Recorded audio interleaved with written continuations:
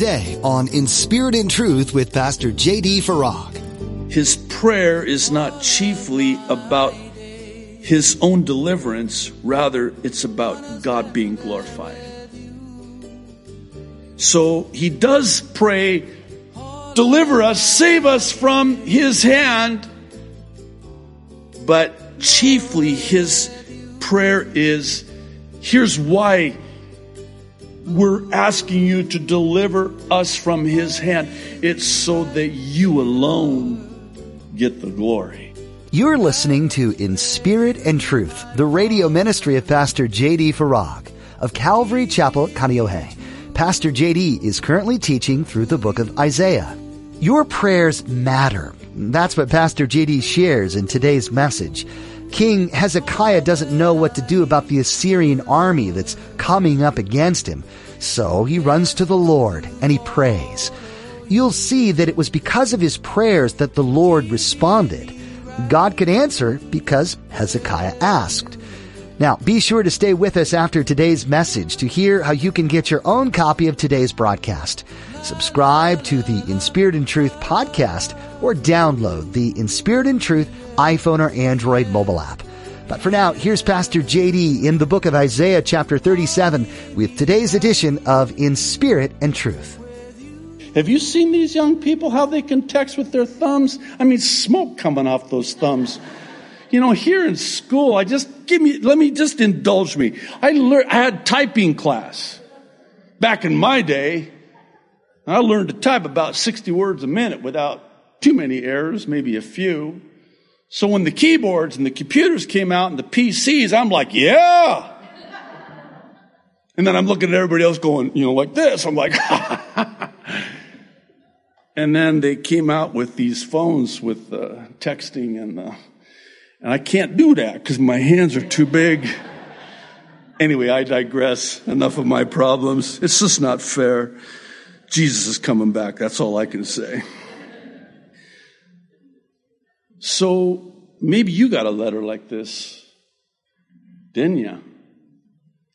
You take that memo, that employer's letter or email or notice, whatever you want to call it. I have different words for it. Don't go there. They're not bad. They're just different words. You take that thing and you just go ahead and print it out. Go ahead. Put it out. Lay it out before the Lord. Lord, did you hear this? Did you read this? Did you see this? Oh, yeah, I saw it. I knew that was going to be sent to you before they knew they were going to send it to you. Oh, now listen to this prayer from Hezekiah. Then Hezekiah prayed to the Lord, saying, O Lord of hosts, God of Israel, the one who dwells between the cherubim, you are God, you alone. Of all the kingdoms of the earth, you have made heaven and earth. Incline your ear, O Lord, and hear. Open your eyes, O Lord, and see and hear all the words of Sennacherib, which he has sent to reproach the living God. Truly, Lord, the kings of Assyria have laid waste all the nations and their lands, and have cast their gods into the fire, for they were not gods, but the work of men's hands, wood and stone. Therefore, they destroyed them. Now, therefore, O Lord our God, save us from his hand, that all the kingdoms of the earth may know that you are the Lord, you alone. Oh, bear with me for a moment. This is very important because at first read, you may not notice it, but in Hezekiah's prayer, there's something that he does here that is key.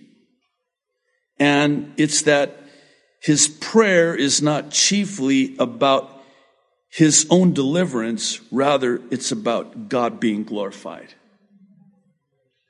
So he does pray, deliver us, save us from his hand. But chiefly his prayer is, here's why we're asking you to deliver us from his hand. It's so that you alone get the glory. Okay, now we can talk. That's what Jesus said, by the way. He said, you can ask anything. Anything? Yeah, anything. And you can have it. Anything? Yeah. If it brings glory to the Father, done deal. I think oftentimes our prayers are lacking this key component. Will it bring glory to God? Oh yes, pray for deliverance from your Sennacherib / employer. Sorry. And certainly you want to pray and ask God to deliver you out of his hand.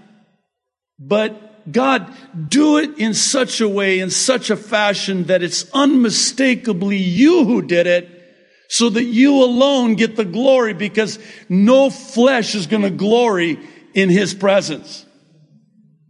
It has to be you, Lord. In other words, deliver me and do it your way in your time for your glory alone. So even if I wanted to try to take the credit for it, I couldn't. Because they would look at me and go, are you kidding me right now? God delivered you. You had nothing to do with it. You can't take any credit for it. Only God gets the credit for it. And that's exactly how it's going to go down. Then Isaiah, the son of Amos, sent to Hezekiah saying, thus says the Lord God of Israel. I want you to pay particular attention to the last part of verse 21. It's huge. This hits home. These 4 words. Actually, let's say these 6 words. Because you have prayed to me. Because you have prayed. James says you have not because you ask not. I would rather ask and not have than not have because I didn't ask. But because you asked, because you prayed to me against Sennacherib, king of Assyria, this, verse 22, is the word which the Lord has spoken concerning him. Listen to this. The virgin, the daughter of Zion, has despised you, laughed you to scorn. The daughter of Jerusalem has shaken her head behind your back. Whom have you reproached and blasphemed? Against whom have you raised your voice and lifted up your eyes on high? I'll tell you who. Against the Holy One of Israel. That's who. By your servants you have reproached the Lord and said, by the multitude of my chariots, I have come up to the height of the mountains, to the limits of Lebanon. I will cut down its tall cedars and its choice cypress trees. I will enter its farthest height to its fruitful forest. I have dug and drunk water, and with the soles of my feet, I have dried up all the brooks of defense. Did you not hear? Oh, you haven't heard? Verse 26. Long ago, how I made it. From ancient times that I formed it. Now I have brought it to pass. We have an I problem here, don't we? That you should be for crushing fortified cities into heaps of ruins. Translated, I let you do that. Like that. Yeah, you ain't all that. How about that? All right. That's not in the original, by the way. That's verse 27. I tell you, I love God's word. What a shame. What a shame that people think the Old Testament is, well, old. Boring. Are you kidding me? Verse 27, therefore their inhabitants had little power. They were dismayed and confounded. They were as the grass of the field and the green herb, as the grass on the housetops and grain blighted before it is grown. But I know where you live, Sennacherib. That's verse 28. But I know your dwelling place. I know you're going out and you're coming in, and your rage against me. Because your rage against me and your tumult have come up to my ears. Stop right there. Did you catch that? Because my servant prayed, and I heard his prayer that reached my ears. Now you're in big trouble.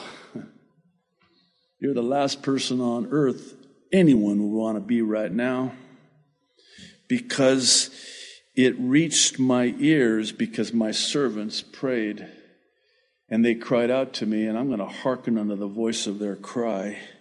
Therefore, here's what I'm going to do. I will put my hook in your nose. Oh, that's kind of specific. And my bridle in your lips. And I will turn you back by the way which you came. Again, I don't want to be too graphic, but that's what these Assyrians would do. They would impale the people that they had captured. They would put these hooks through their noses. And they would put these and pierce them, their lips, through their faces, and drag them by chains. And so now God's going, I'm going to do that to you. God is not mocked. Whatsoever a man sows or does, that shall he also reap. I think about Haman in the book of Esther. He builds these gallows for Mordecai. Oh, that's cute. Fabulous blueprints. Looks like you got them all built.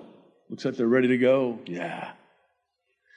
You will be impaled. Don't think of it as hanging them from the neck. No, the gallows that he built were these stakes that they would impale people on alive. That's what he built for Mordecai. And not only him, but all of his sons would be impaled on the very things that they made to impale the people of God. I don't know. Is it okay if I find a sanctified satisfaction in that? I tell you, when I see what's happening in the world today and the evil that is being perpetrated upon mankind, this kind of word here in God's word, you'll forgive me, but yeah, I'm good now, because I know what's going to happen to you. Psalm 73, the psalmist is like having a crisis of faith. He won't even talk to his brethren because he didn't want to stumble them, but he's watching the evil prosper. And here he's cleansed his hands in vain, walked uprightly, and they prosper, and everything that he has is nothing but bitter adversity. What's up with that, God? And he says, until I went into the sanctuary of the Lord and saw how it ends for the Sennacheribs of this world, came to my senses. Like, okay. Thank you, Lord. I'm good now. I can go home now. I can eat again now. I have an appetite now. I can sleep again now. It'd be nice to get a good night's sleep, and that's what's going to happen now. Verse 30, this shall be a sign to you. You shall eat this year such as grows of itself, and the second year what springs from the same. Also in the third year sow and reap, plant vineyards and eat the fruit of them. This is now to Israel, to Judah. This would have been incomprehensible, inconceivable. They were for sure, we're done, it's over. They're going to take us and impale us with these hooks and drag us away like they have everyone else. And God's saying, no, they're not. In fact, you're going to be planting some fields and you're going to be enjoying the fruits of them in your own land. And the remnant, verse 31, who have escaped of the house of Judah shall again take root downward and bear fruit upward. For out of Jerusalem shall go a remnant, and those who escape from Mount Zion. The zeal of the Lord of hosts will do this. That's important. The Lord will do this. You will not do this. The Lord will do this. Therefore, verse 33, thus says the Lord concerning the king of Assyria. He shall not come into this city, nor shoot an arrow there, nor come before it with shield, nor build a siege mound against it. By the way that he came, by the same shall he return, and he shall not come into this city, says the Lord. For I will defend this city to save it for my own sake and for my servant David's sake. Did you hear that? I'm not going to let it happen to you. Yeah, but they just sent me this notice. I know. They want to shoot an arrow at me and into me. No, they're not. Yeah, but they're already at the door, going door to door, actually, if you haven't noticed. Yeah, that's okay. It's not gonna happen. Thus says the Lord. It's not gonna happen because I'm gonna defend you and I'm gonna save you and I'm gonna do it for my sake, for my glory. I'm not doing it for you. Don't take it personal. I'm doing it because I am God and I can and I will. And again, I hope you don't tire me saying this, but this is how I envision my God. Watch me now. It's like what he said to Moses at the Red Sea. Stand back and behold the salvation of the Lord. That's again a very loose translation, but what he's saying to Moses when he parted the Red Sea, watch me now. Watch what I'm going to do. And that's what he's saying here. Verse 36, you want to see what the Lord's going to do?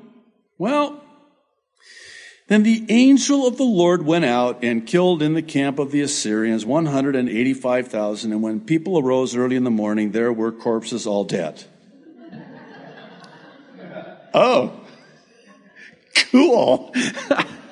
Wait. Let me see if I got this straight. So, an angel of the Lord, we don't even know his name, and it's not an archangel. You'll forgive the silliness, but this is just the way I think. But I think it was an intern. Just one intern in training. Says you get down there and there's 185,000. I know that's a big number, but think about it like this. Try to count to 185,000. I promise you will fall asleep before you get there. But there's something here I want you to notice, and you'll forgive me if I'm reading too much into this, but notice where it says when the people arose early in the morning. Is it just me, or does it seem like they slept through the whole thing? Right? When they arose, I even looked it up in the original. Wait, when they woke up in the morning? That means they slept. Yeah. But 185,000 Assyrians are all around the city walls. And they slept.